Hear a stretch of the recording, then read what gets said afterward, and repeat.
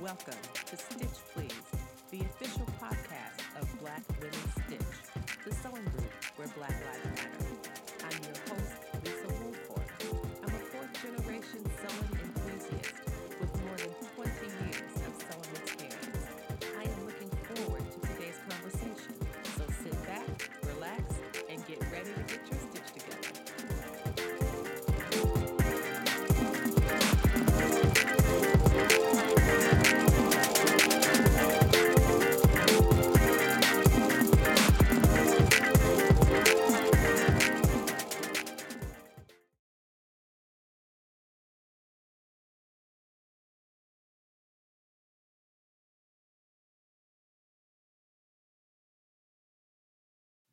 Welcome, everybody, to the Stitch Please podcast. We are back once again with another fantastic episode. I'm your host, Lisa, and I am talking today with Miss Becca Havens, and she is known on Instagram as the Tipsy Pincushion. And I think maybe her underhandle was something like the Sophomore Sewist or something, but don't let that fool you. There is nothing sophomoric about what the kind of work that Becca Havens creates.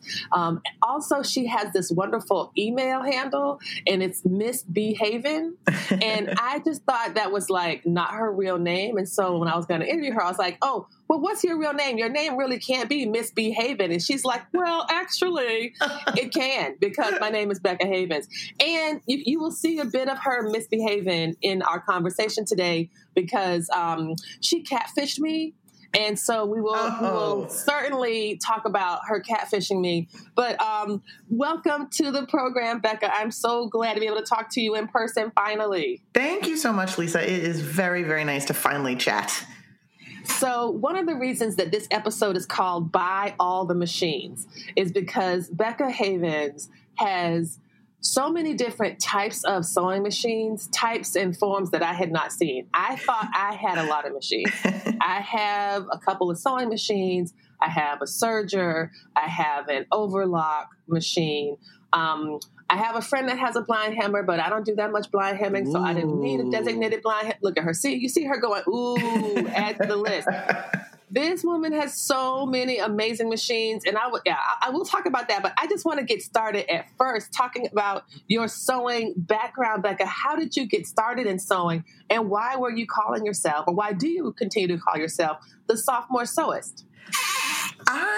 I've been sewing only for a couple of years, maybe 3 whole years, I think would be maybe this fall. And I mean, it's a constant learning process, so I always feel like, you know, like a total newbie at each new project.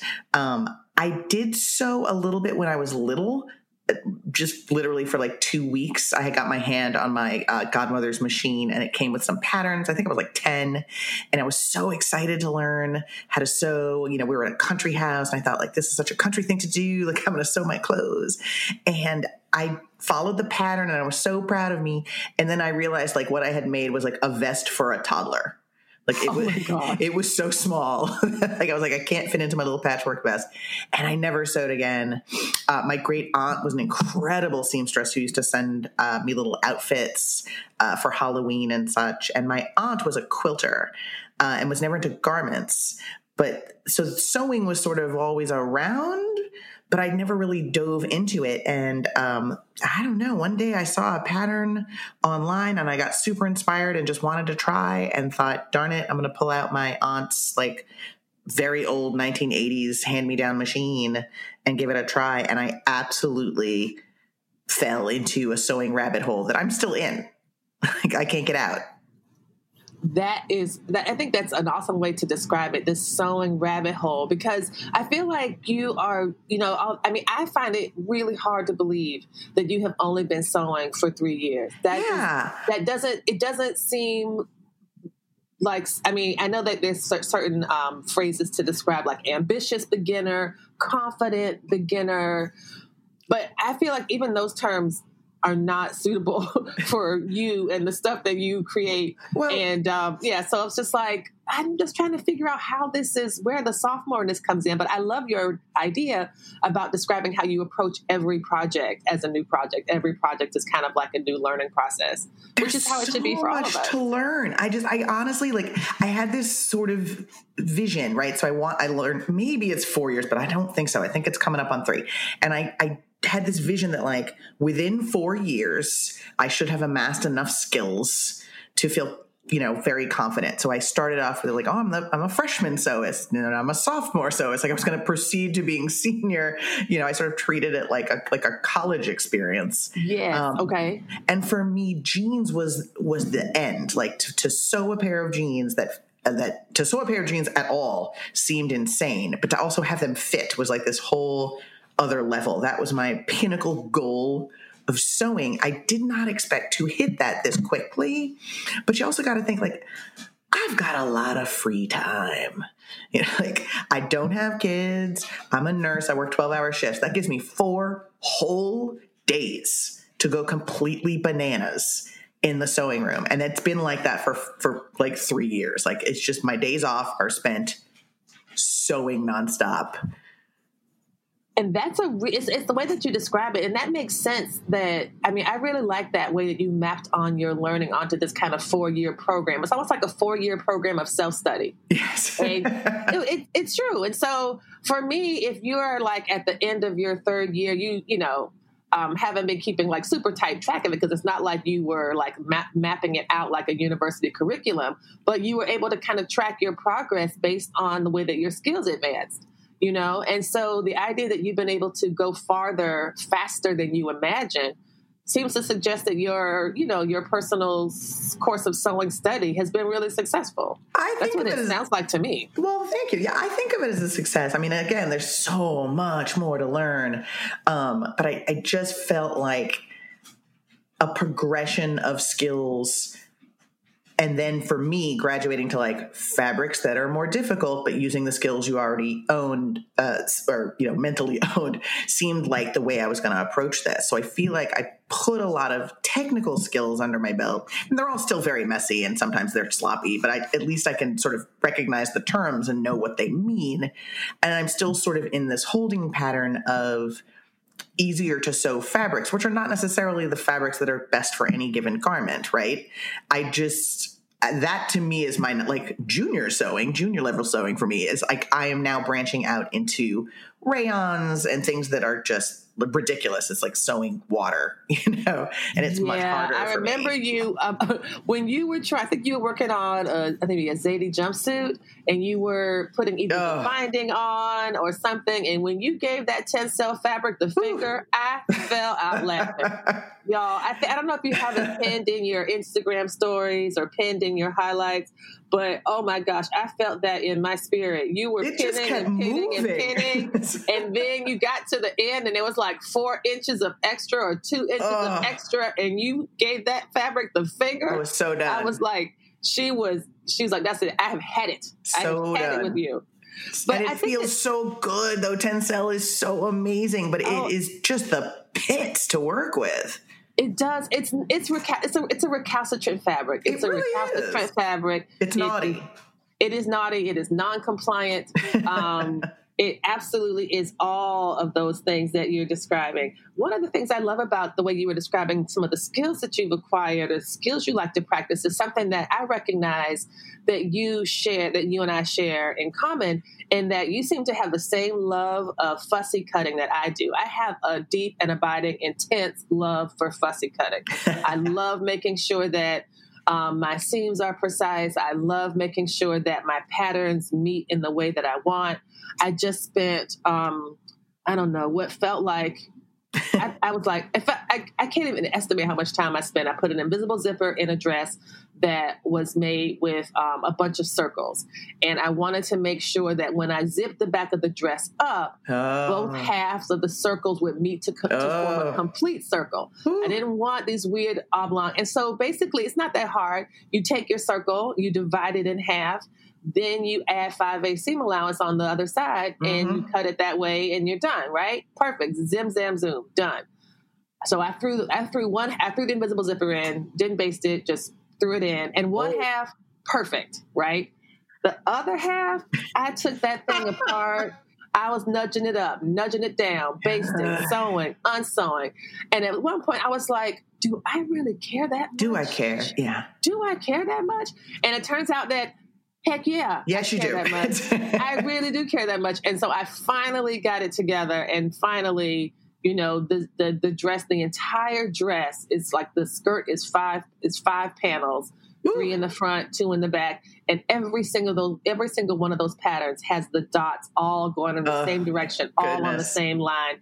And when you zip it up, ta-da! It zips up. I know, right? So that's what I noticed for your. I think this is an IKEA fabric that you're using. Oh yeah, the orange slices. The orange slices, which I totally love. And actually, the dress I'm speaking of that I made is also IKEA fabric. It's bed sheets. So I took the sheets. It's a duvet cover with pillowcase. So I could get the bodice out of the pillowcase, and I could get the dress out of one half of the duvet. Oh, nice. And so I had that same like feeling of like satisfaction when you. I think this is one of your posts when you said, I think you marked it not bad because you had those layers so perfect for the big orange slices. And then you got them matched up. It worked. And you sewed them perfectly. They matched. And then you put on the skirt. And do you remember what you called it? My crotch proscenium.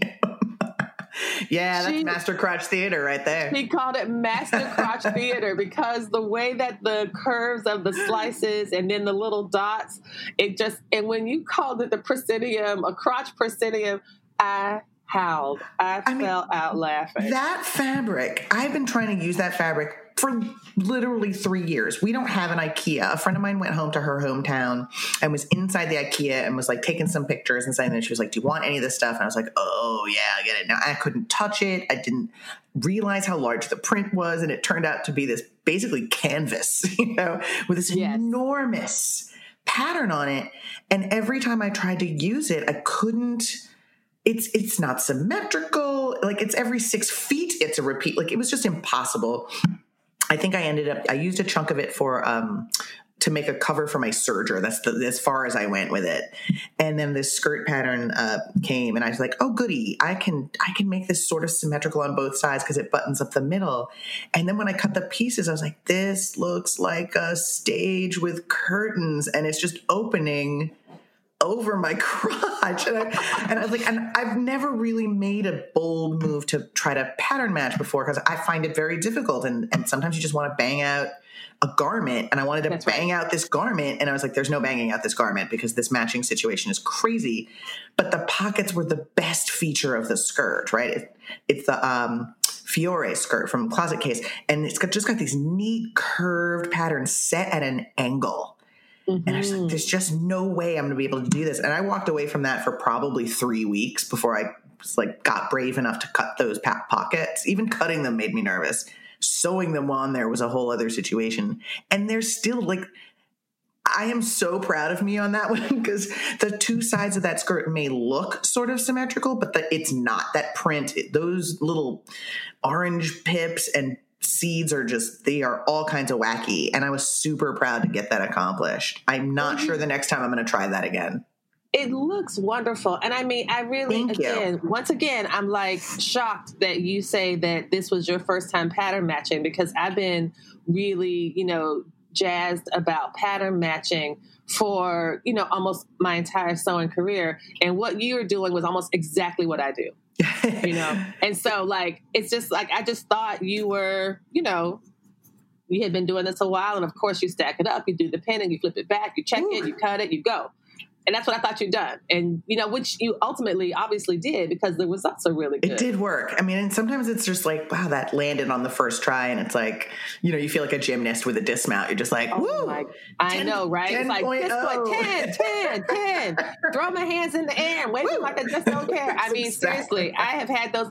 Well, I did something like that. I don't know what it was. It was something that obviously that I was sewing, and I just kind of zoomed, and I was like, oh, look at that. Look at that. That looks perfect and deliberate, and it was neither. I did not intend for this to turn out so well. So, Accidental perfection is the best kind.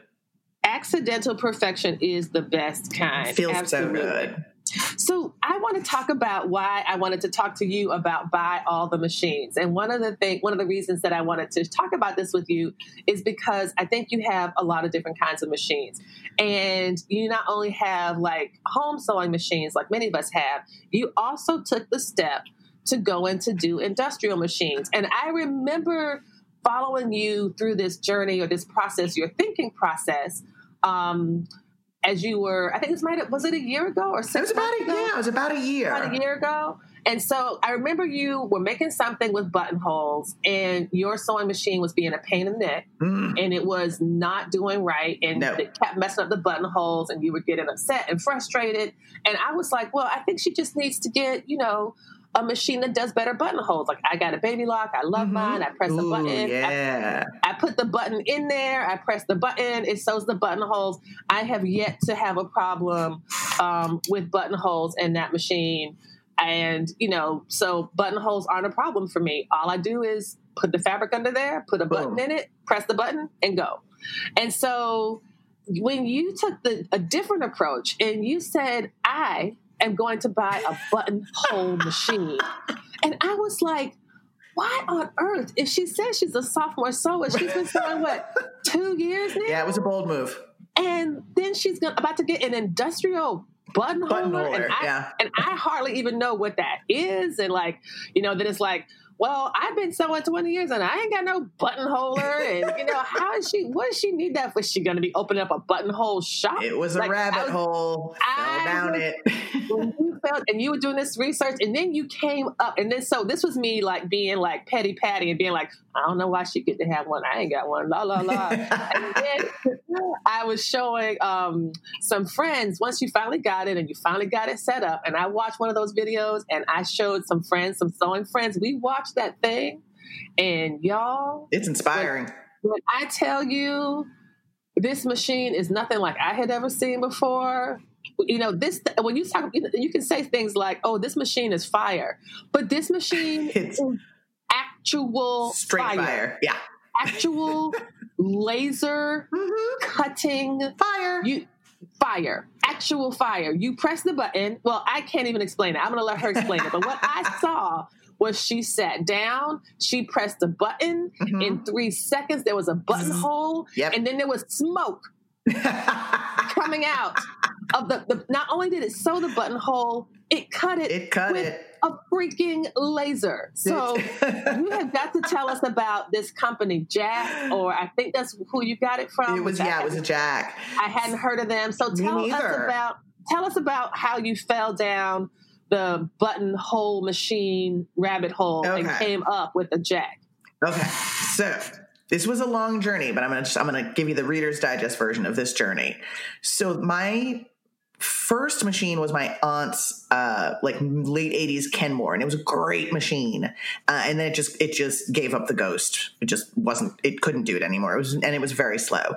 And I decided I wanted to keep sewing. So I purchased a really nice mechanical, is it Janome or Genome? I don't even know how to pronounce it. I think it's Janome. Is it Janome? Okay. A non-electronic, non-computerized Janome machine. It was called a Magnolia something. It was wonderful. Still have it. And I was sewing these garments, and then it came time to do the buttonholes for things, and it just could not do it. And a sewing machine, remember, buy all the machines, a sewing machine came across my plate via Facebook Marketplace, and it was a much more advanced Janome machine. It's actually a quilting machine. It's the, what's it called? A QCP 8000 something or other, right? It's 10 times the machine I originally had, and at an incredible price. And I could not resist it because I like machines. I also like a good sale. And I bought it specifically because I assumed this will certainly be able to do buttonholes that I require, right? Since this is an upper level consumer machine. Right. And boy, howdy, was I wrong. It just couldn't do it. And I thought it was me. And I changed all the variables. I tried the wonder tapes. I tried stabilizer. I tried everything. I trimmed my seams back further. I graded them. I did everything you're supposed to. And it just would botch 60% of all buttonholes. And let me tell you what's so frustrating. And I know everybody, well, many people have been there. I can say I have been there many times. You do a sample buttonhole on your sample fabric. And it's perfect. And then you put your real fabric in there, and the machine's like, ha ha ha, bitch, surprise. Destroyed. And I was like, I want to make shirts. I can't make shirts. I was scared to sew one buttonhole. Sewing 6 or 7 was out of the question, right? And it was really frustrating. And I was on Instagram, because obviously, Instagram's got the best sewing community ever.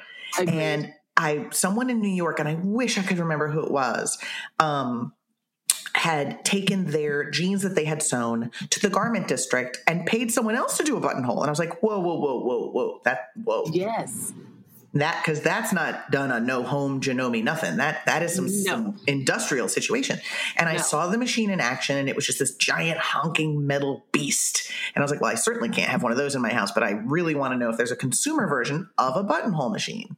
I mean, there's sergers, there's blind hem. Why not? Right? That's right. Turns out, no, there really is not someone could make a lot of money with this concept of a home sewer's buttonholer. Doesn't exist. And again, Instagram provides, partly because our phones are always listening to us. So it sort of started dumping these, other posts in my lap of a company called Jack. And I'd never heard of it. And they do industrial sewing machines. And it turns out they're, one of the larger industrial machine supplier, basically on the entire other side of the planet, right? So these gigantic garment factories that make most ready-to-wear clothes, a lot of them are using this company's machines, and it looked as if they wanted to sort of make a turn into consumer sewing. So they do have, lock stitch machines for really decent prices. I just, I would love to have one. I just can't justify it. If you're listening, you can send us machines, and we will be ever so grateful. Projects, and we're really awesome people, Jack. Jack, you really just got to get to know us well. And, hashtag all the things, Yeah, exactly. And Becca really loves your machines. And I do. I would love them too if I had one. So, and I'll put my address at the end of the episode. At the end. How to contact me. Well, they already know how to contact me, because I had a prolonged back and forth with their representative when I found out they had not one but 2 different industrial buttonholers for sale to the public. And one of them was computerized and one was not. And after much back and forth and much hemming and hawing about it, because I can't lie, that was not a cheap machine. But like I said, I don't have kids. I don't travel. I kind of don't do much. I have a lot of free time, and all I want to do is sew. And the buttonholes were really ruining it for me. A 12-hour shift is no joke. So it's no joke. On 3 days, off 4 days. You are putting in the work when you're there. So you get to work hard and play hard. And we're not going to let buttonholes get in the way of that. Oh, and they were getting in the way. The buttonholes were breaking my heart and ruining my garments. And I was just like, you know what? I'm going to do this thing. And I did that thing. And it took weeks to ship because it came straight from China. And it was unbelievable to put together because the computer components are just mind-blowing. It's just wires everywhere. But when I fired that thing up and it sewed a perfect keyhole buttonhole, my mind was blown. It's got it's sort of terrifying, right? It's this huge metal thing. It's got this incredibly sharp knife. You do not want your fingers near this thing. But it blows out buttonholes in any shape you want in a second. It's crazy. And it's just like my little, industrial sewing corner of my sewing room. And it makes me so happy. I've never regretted buying that thing. I'm so glad to hear that, because I can tell you're delighted with it. I can really tell you're delighted with it because, you were able to solve a sewing problem that you had, and to do it in a way where you don't have to ever worry about it again. That's how it feels. And so you might have some tencel or whatever, and it's really irritating and frustrating. You're like, oh my gosh, the last thing I want is to slide that slip and slidey fabric underneath this presser foot. But you don't have to worry about that. If you want to do a buttonhole and you pop it under there and off it goes. Poof. So I have seen it in action, and I feel like it would probably even be better demonstrated if they recorded a video in 50% time and slid it down, slowed it down to half speed. It's shocking. It's hard to even watch. Like, I'm like, I feel like I blink and I missed it. It's gone. So not only for mine, of course, it takes more time. So like I said, I love mine. I put the button in, I press the button holds there, ta-da. But then I take it off. I always put freight check on the front and back of my zippers. Of my buttonholes. And then I let it dry. And then I use my buttonhole knife and I press down with the knife to cut it. And hope you don't cut through it. Definitely. Well, I have a little board that goes underneath it so I can press through it. But I'm always hoping that I'm like going straight down and I don't like lean in one direction or next. So I stab myself in the chest with the buttonhole knife. And try explaining that to an ER nurse. Exactly, right? Are you sure you don't have substance abuse problems? I do, but that's not why we're here, okay? We're not here to talk about, my issues. We're here to talk about this buttonhole that tried to kill me. It has nothing to do with when I drink or if I drink.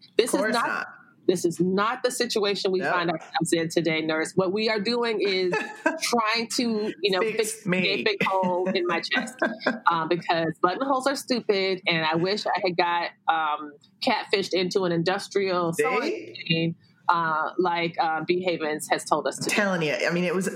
There were definitely moments where I had regret because it was terrifying. I mean, there's this it showed up. It weighed like 250 pounds. Like it was unbelievable to put together. It's like getting a new roommate. It's like getting a new roommate. My husband looked at it and he was like, "You've got to be kidding me that this is what you bought." And because he's the one who had to put the whole thing together. I mean, he and I spent a couple days trying to figure this out, and it's got this giant manual that is just it put IKEA manuals to shame. It was just like arrows and it was crazy.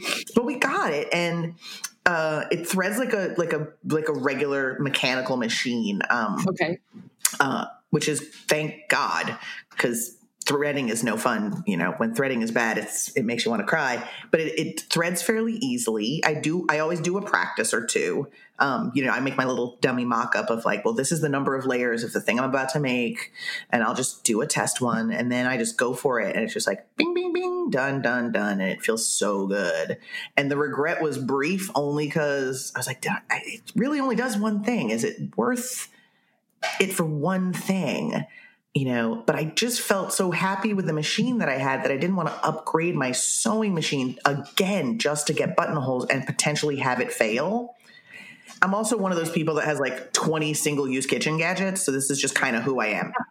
He's like, my lemon zester, my lime zester. Right. A yogurt machine, a mixer, a pasta this is just what I do. So now I do it for sewing. That is incredible. So can you talk about some of the different types of buttonholes that you can do with that machine? You mentioned the keyhole was the first one. And so what are some of the other ones? We know that, the machines have different types. You want a keyhole for a certain type of opening. Right. You want one that's more square. What kind of things have you been really excited about to find in the new machine? What's cool about, and it was very overwhelming at first because it will literally do anything you tell it to, and you sort of have to have, you have to know what measurements you want, et cetera, et cetera. It can do the buttonhole you want down to, the density on each side. You can make all four different if you want. It will make a keyhole buttonhole. It'll make an eyelet. It'll do rectangles. It'll do ovals. It'll do rectangle on one end and oval on the other end. It'll do round. It'll do round on one end and keyhole on the other end. It will do any combination of any hole you want. I think the maximum size is maybe an inch, a whole inch. Like it was just shy, like a coat buttonhole barely is as big as it'll get, and it'll get as small as an eyelet, a round eyelet. So figuring out those dimensions was hard for me. Just interpreting the instruction manual was not easy for me, but it's got a lot of pictures, which helps. And it came with a few presets. So what I'd been doing was sort of tackling the presets and tweaking them to how I wanted. So then you can save them, just like a memory in a larger computerized machine, and name them. So I've got like Miss B. Havens jeans buttonhole, Miss B. Havens shirt buttonhole, because I'm a total dork like that. Like Miss B. Havens cuff buttonhole, slightly smaller than the shirt buttonhole. Like just it's absurd. and they're all color coded. It's ridiculous. It's awesome. That is incredible. Yeah. And like the way you approach the machine, I'm looking at one of the videos. It looks like you're sitting at it almost at a side angle, like rather than when we sit and face the front of the machine with our shoulders square, with the wheel on our right. And but yours is totally different. It's almost like you're almost perpendicular. You're completely perpendicular, which surprised me for some reason. I'm not sure why, but because part of my research rabbit hole was like find every YouTube video of this machine. The only YouTube videos of this machine are from manufacturing companies in South Asia, and so I'm just watching multiple videos of this thing making piles of shirts. Like it's so wild, and you do sit at the front, right? So it's it feels it honestly feels like it's going to eat you because you're just approaching it head on. It's like you are not the master of this machine. This machine can just get you. That's what it feels like, looking into the mouth of a monster, but a kind, benevolent monster. And make good buttonholes that don't make you cry or break your heart. So. Exactly. And it honestly operates very much like a plain sewing machine. It's got a presser foot. It's got a foot pedal, and you just slip the thing in. It automatically closes it. You push the button, and then boop, it does it, and then it releases the fabric. Like the presser foot's automatic. Wow. I mean, that's really incredible. I want to take a quick break, and when we come back, we can talk about some of the other machines that you might have or might be leaning toward thinking about getting, as well as some of your favorite upcoming projects, current projects. Sure. Talk about your jean sewing, and we have to tell everyone how you catfished me. So Okay. Hold on, everybody. We will be back. We're going to take a quick break, and we will be back in a bit.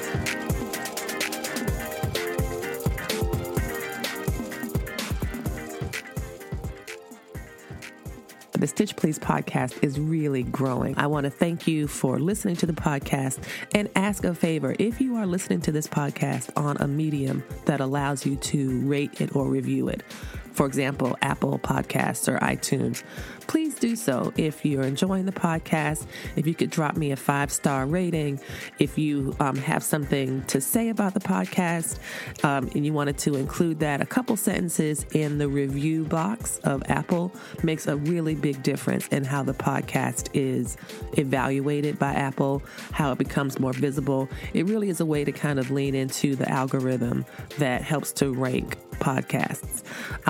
So if you had time to do that, to drop a little line in the review feature of the podcast, that would be really appreciated, and it would help us to grow even further and faster.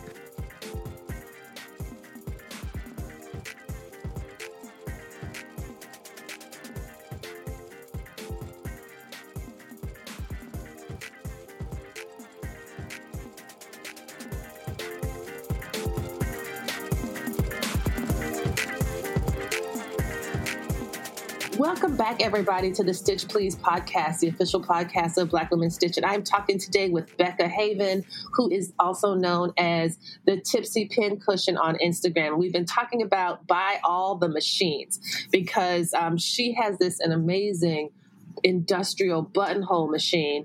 And one of the questions I was going to ask Becca is, has this experience with the industrial sewing machine made you think seriously about getting other industrial sewing machines? I know some people really like or prefer industrial sewing machines because of the strength and power of the machine. I've seen some that come with like chutes, that they have chutes of I think maybe it's for their sergers or their overlockers that when rather than gathering it in a little basket like we have for our sergers, the fabric goes down into a chute. Wow. And there's a trash can that sits at your feet and it just goes down in there. The presser feet, all these things look different. I didn't know if when you were going down your buttonhole rabbit hole, did it make you think like, well, maybe I want to try to get another industrial machine, another, So the machines that I do have, right? I've got my beloved Janome, like whatever, Quilter 8900 or whatever it's actually called. And I do love that machine very much. It's fast enough for me. It does what I need it to do, except for the buttonholes. And then the other machine I use for sewing is a late 50s Singer 99. It's a three-quarter size machine. And it's wonderful for denim. So that's its primary usage. I don't try to sew thick denim seams in layers on that quilting machine because I'm just terrified of destroying it. And so that's it for me for just sewing. I'm very tempted to sort of consolidate and only need the one machine. If I had like an industrial lock stitch machine, it would perform both duties. But I'm a bit of a sucker for a decorative stitch, and I don't use them often, but that quilting machine's full of them. And every once in a while, I love being like, ooh, a scalloped rainbow stitch on a pocket. I get to do that, and it sort of keeps me from wanting it doesn't keep me from wanting it, but it keeps me from requiring, in quotes, an embroidery machine or something that can do, more detailed embroidery work. I'm tempted by those things, but it's really so unnecessary for me at this stage of my sophomore sewing career that those two machines serve me well. And then I do have, you had mentioned Baby Lock before. I have a Baby Lock serger that is also my light, my love, my everything. And it does all the things I need a serger to do. I came across, again, fell into my lap, an old Husqvarna Viking cover stitch. You want to talk about a threading nightmare? Holy Toledo. I'm looking at it. I see it, the Husky Lock 936. Yeah, it's a 4-thread. Is it challenging? Oh, that machine. Well, I'm used to the Baby Lock, right? So I'm very used to your serger. You just approach it very gently, talk to it nice, and hit a button, and it's just foop, and it sucks up the thread, and you're done. I do love that Baby Lock self-threading serger, y'all. I mean, it's really fun. It's fun, and it's not frustrating. Nope, and that's what I want from sewing, right? I don't want to be frustrated. This is my happy place. Yeah. Right. I don't want to get so frustrated that I walk away, which is what had happened originally with the buttonholes. I don't want to experience that again because it just makes it no fun. And as much as I wanted a cover stitch machine, I could not justify a self-threading one because those are terribly expensive. And I don't sew enough knits to really justify it. Right, right. That makes sense. Yeah, but this one, and I had bought a buttonholer. I mean, that sort of was, I shot my wad on the large purchase with the buttonholer. But this one came into my lap at a very reasonable price and a steal, really. I could not say no. And I've threaded it once because it took an hour and a half. It's extremely challenging, and of course, after I purchased it, when I went on the internet and looked, everyone said the same thing. They're like, this is crazy town to thread, and they were right. So everything's getting hot pink cover stitching because I don't want to ever change the thread again. So just everything is hot pink. That's it. Oh my gosh. And that's it for me in machines. Well, that's not actually it for you in machines because look at her. See, y'all, Miss B. Havens is absolutely right. Because I know that you and I have a machine in common that's a bit of a rare gem. Do we? Yes, we both have a Simplicity bias tape. Oh my God, you're right. That does count as a machine. I was thinking that is more of an accoutrement, but you are right. That actually is a super special little machine that we have in common, and I am thrilled to own. If you ever see one at an estate sale or somewhere at Goodwill or somewhere where a person is, selling it and doesn't know what they have, and they're like, I don't like bias tape. I don't want this thing. Right. Well, I think, if you ever see one of these, it's a little tiny thing. It's about the size of a full-size tissue box. And what it does is that it takes strips of bias and you just roll it on, it feeds it in, it folds it, and it presses it. It's amazing. And it is so amazing. I bought mine, maybe 7 years ago from Joann's, because Simplicity at the time was still selling them. Mm-hmm. And then I kept seeing some of the notions for it at Tuesday Morning, which is a shop here in the U.S., y'all, that sells all types of like overstock goods that are in all different. It's kind of like a hodgepodge, right?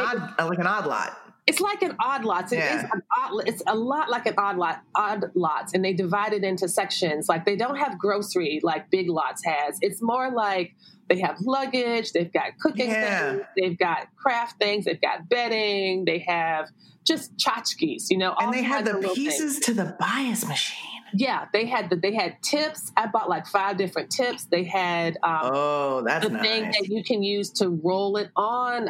And so the upshot of this, y'all, is that what it saves you from is using the manual bias tips where you move that metal pointy thing along and your iron kind of follows it. Some and people burn your also fingers make off. bias. It helps your fingers.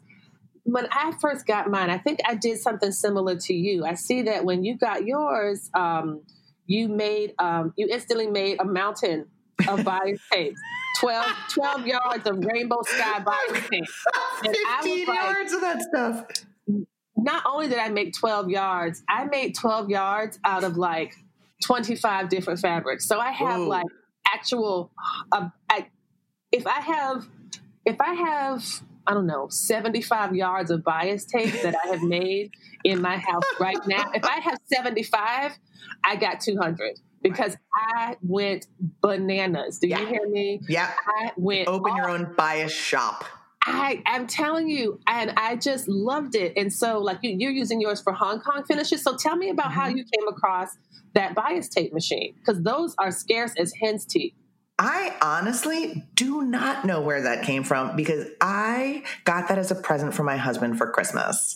And it was the kind of thing. So when we do gift giving, we make each other, we've been married for quite some time. So like surprising each other is tough.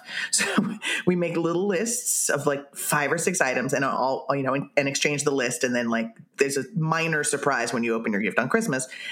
And that was on my list. I never in a million years thought he would find it. It was just, we each put on like one major item and like 6 smaller items. That was my major item. And cause I knew it would require a hunt. And damn it, he found that thing. That's the first Christmas surprise I've had in a long time. That's like speaking your love language. Yes. My love language is bias tape. Who knew? Oh my God! Before we get into talking about I want to talk about like your Mardi Gras dress and your project. So here's the thing with me and Miss Tipsy Pincushion. This is what happens when you follow people on the internet. You know how your parents. This is going to be about the taping, isn't it? This is about. This is not about the taping. This is about the catfishing. That's what this is about. Let's just say what it's really about. Mm-hmm. So I was following her on Instagram, and she had this beautiful picnic dress. It had this. It had a bias. It had a bodice that was gathered, and it had spaghetti straps. That were adjustable. And one of the reasons I liked it was because you didn't have to wear a bra because it was lined on the inside. It held everything in.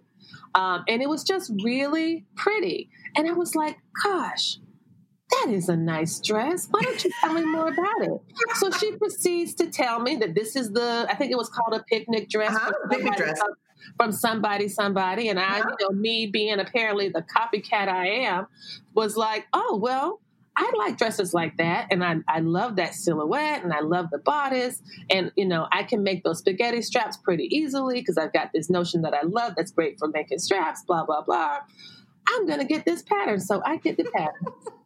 I pay my actual U.S. money for it, and it arrives in my email, and I open it up, and I proceed to look. And I'm looking to the left and looking to the right, and I do not see an AO format. I don't see that. Yeah, exactly. And I'm looking, and I'm telling you, Becca, I was so confused that I wrote to the pattern designer. And I was like, excuse me, miss, the AO format pattern seems to be missing from my order. Oh, And she was like, oh, I'm no. sorry, we don't have that. And I told her, as I tell anybody, I cannot tape patterns because it reduces my will to live. So I am not able to tape a pattern together. Like, I can't do it because it's like, it's a life-threatening condition. And so she was like, she explained to me that you really only had to tape the bodice piece together, and she gave me the dimensions, because apparently there's some people out there that are taping that skirt together, which is a giant rectangle. Nobody should do that. And I was like, wait, what now? And so so she was very kind and was like, no, you only need to worry about taping the bodice. And that was maybe 6 pieces of paper, and I could live with that. Not that I've forgiven you, but I could totally live with that. But it's worth it. It's such a good bodice. I, like you, loathe taping PDFs together. I know people love the immediacy of it. I just, even with a giant cutting table that is, the appropriate ergonomic height and with the sharpest blade in the universe, I still don't want to do it. I don't like doing it. I don't like cutting them. I don't like taping them. They're never lining up properly because I get lazy. Then they're crooked. Like, it's not for me. I think it was you had introduced me to pdfplotting.com, right? This is the incident that spurred me discovering that. Yes. I'm glad you put that on record, because I gave you actually helpful information. You did. You did. Actually, you saved my life. I told you about I did. And in exchange, you catfished me. I did. In exchange for me giving you useful and helpful information to help make your sewing life better, you gave me information that made my life hard. So I don't know what kind of friendship this is supposed to be, but I like to think of it. Now, hold on now. I like to think of it as that I introduce you to a 6-page pattern for a bodice that is great in summertime, that does not require a brassiere. I like to look on the bright side of that exchange. Well, that's fair. Because I have worn that dress because I do love it. And it is a great dress. Pretty. That is it's called the picnic dress. It's by Lila and June. She has a couple of dress patterns, and I believe a skirt pattern as well. That I think it's a wrap skirt. And that, yes, they do not have AOs, so you just got to go for it. But it breaks my heart when I see people taping things together and they tape 60 pages of it and 40 of it is a square gathered skirt. Like, don't do that to yourself. That's just silly. Yeah. You know how to cut a rectangle. You know how. Exactly. You deserve better in life. Yeah. Nobody needs that. Step into the light. And so you do a lot of fun costuming. So one of the great things about, I think, living in New Orleans is what I've been able to deduce from talking from folks like Patrice J. Bridle, who is from New Orleans and now lives in St. Louis, is that she says that there's so many special occasions growing up in this community. And so one of the things I thought was so remarkable was your Mardi Gras dress. I believe it was this gorgeous yellow dress that you worked on. And you said one of the keys to that dress was your overcast foot, which I thought was interesting because since you have a serger and you have a cover stitch, you have these things, but you kind of resorted to the overcast foot. What made you choose that rather than, one of the other machines you have? A couple different things. So that pattern had this insanely large flounce. It was this just double layer of, it probably was enough flat to wrap around the world twice. But when you gathered it, it was, across the front of the shoulders and around the back. And the edge of it needed to be either a rolled edge or somehow finished. And it was this sort of poly netting that I was using. And there is a rolled hem foot and setting on the Baby Lock serger that I adore. But this stuff, I didn't want to make it any shorter, and I didn't want to cut it. Right. And I didn't want to cut it unevenly. And also probably there was hot pink in the serger, and I probably did not want to fix that either.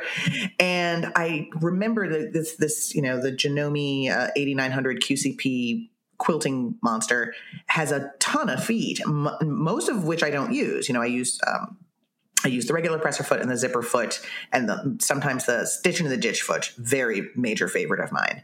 And I remembered it had an overcast foot. Oh my gosh, I love that foot. Ditch is incredible. That is a true foot of the people. I mean, God bless people who want to like slip stitch their bodice linings to the waist. No, thank you. I will stitch in the ditch that stuff every time. Every time. Yeah. And so the overcast foot it was like the real MVP, you said, because it allowed you to do something that you thought you wouldn't be able to do, you know? Yeah. I thought I was going to have to leave it raw just because I was like, I'm just stuck with this length of this. I didn't want to shorten it, accidentally with the knife of the serger. And I mean, you can lock it, but then it'll get caught or it'll eat the net and it'll get bunchy. But this was perfect. That overcast foot was a real surprise. I'd never used it before, and it worked perfectly on the first go. It has a funny little inset with a funny little brush thing, and the thread just loops around in this perfect. It's very hard to describe, but like mechanically, the thread, like it makes the stitch, wraps around the end, comes up and just kind of keeps wrapping, but not as tightly as a rolled edge, if that makes sense. Right. But it holds it all together, so it never unraveled, and it looked really cute. I used a contrasting thread, and it looked adorable, and I think I'm going to use that foot a lot more often. And the finished project, and again, y'all, I urge you to check out the Tipsy Pincushions Instagram page, because she's got a really beautiful set of photographs of her in this dress, which is, I don't want to spoil it because I want you all to go check it out. But it's really a beautiful yellow dress. Thank you. And the shoulder setting is just really, really beautiful. I love that dress. It's a lot to love. I mean, it really is. It's a real piece, you know, it really is. And you can tell that it's made with love, and you can tell that it's a celebratory piece for Mardi Gras. All of the things I think that you were hoping for with that dress definitely came to fruition. So I think that's really a big kudos. So we talked about some of the favorite projects that you worked on. Can you share like what you're working on right now and what you think you might be doing next? Right now, I am doing two different things.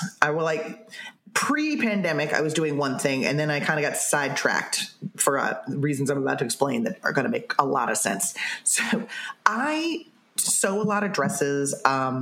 It's easy to get sucked into pretty dress patterns. They're fancy, they're beautiful. You just, you have this opportunity to make a dress fit you properly, which is always amazing. You don't necessarily get a lot of wear out of them, though. And because I don't have that many special occasions, right? So I wanted to really work on like a capsule wardrobe of everyday clothes that maybe would be less exciting, but that would get more wear. And that's where the orange slice comes in. The orange slice skirt was a piece of that capsule. And then the pandemic kind of happened, and we were all sort of, thrown for this bizarre emotional loop, and everything was turned upside down, and the world kind of went bananas. And I instantly was like, I must sew the fanciest, ridiculous dress I can. because I need the fantasy. Yeah, totally bring on the fantasy time. So like I am back in Fantasyland. I'm actually working on, it's a Gertie charm pattern called the Liz dress. And it's just a total, 1950s bombshell movie star looking bodice. It's just cleavage and fun, beautiful shoulder straps that are very set, very wide. And it's got 6 billion pieces, and it's underlining and boning and all of the things. So that's what I'm actually working on now. Oh my gosh. I cannot wait. Does it have any buttons? It does not have any buttons, but you know what it has? It has a lapped zipper, which is something I've never been able to do properly. I always just end up chickening out and throwing in an invisible zip because that's just the zippers I know how to do. But this time I'm going to make the commitment and try to do it properly and get a nice vintage looking lapped zipper on this thing. I do not think putting in an invisible zipper is somehow a cheat. Because I like the way I prefer the way invisible zippers look. I just prefer it. And so I'm like, I know it's like, well, I guess if I have these skills, I should do this lap zip, but I just don't like them. I just don't think they look. I like the way they look, but if you want to preserve a pattern, if you want a pattern repeat in a certain fabric and you want to preserve that look, And I guess because maybe I just love fussy cutting so much, I just, and it's also surprisingly easy to put in an invisible zipper.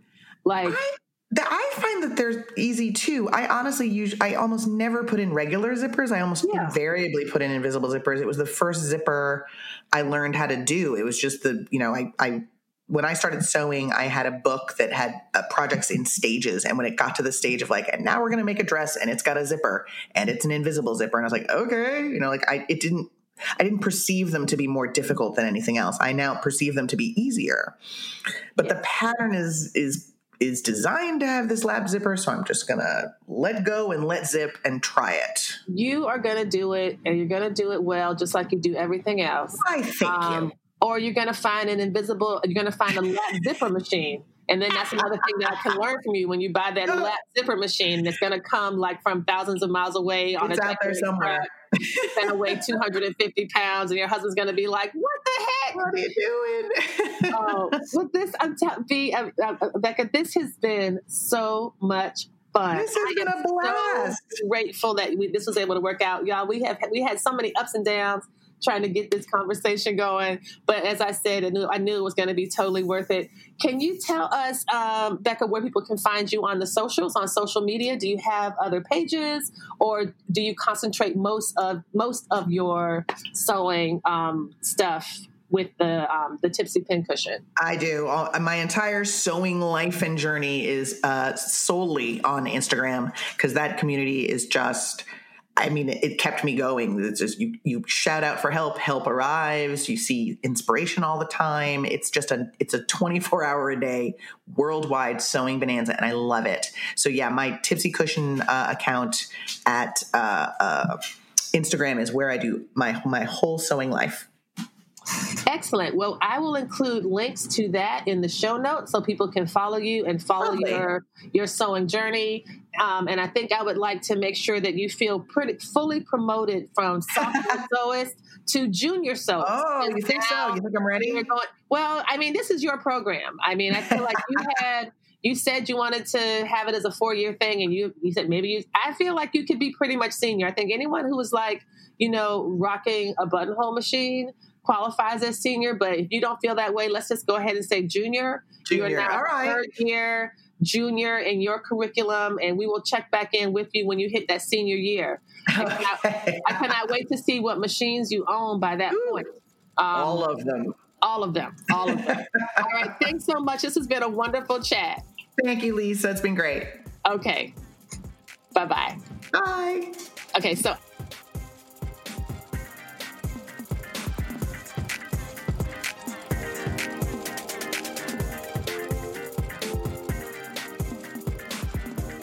Thank you for joining us for this week's episode of the Stitch Please podcast, the official podcast of Black Women Stitch, the sewing group where Black Lives Matter. There are a variety of ways that you can support the program, and you're doing it right now. By listening to the podcast, it does help us grow. Another way to do that is to rate the podcast, review it, subscribe to it. All of these things are ways that you can support the podcast without having to spend any money at all. If you would like to spend some money to support us, there are ways to do that as well. You can make direct donations to our Patreon site for monthly contributions, as well as one-time contributions to PayPal, Cash App, or Venmo. And finally, we have another cute, very adorable way for you to support the Black Women Stitch Project. It's a pin, a PIN enamel lapel pin that's very cute. It's about 2 inches wide and 1.5 inch tall, and it's of the Black Women Stitch logo. And that is $15 with free shipping to the U.S. And so if you drop $15 in the PayPal, Venmo, or Cash App accounts, and then send me your if you send me your mailing address to my email, either at blackwomenstitch@gmail.com, or you send me a direct message on the Black Women Stitch Instagram page, we will put the pin in the mail to you. Again, free shipping, $15 for the pin, and all of this goes to support the Black Women Stitch Project. Thank you again for joining us this week. Come back next week, and we will help you get your stitch together.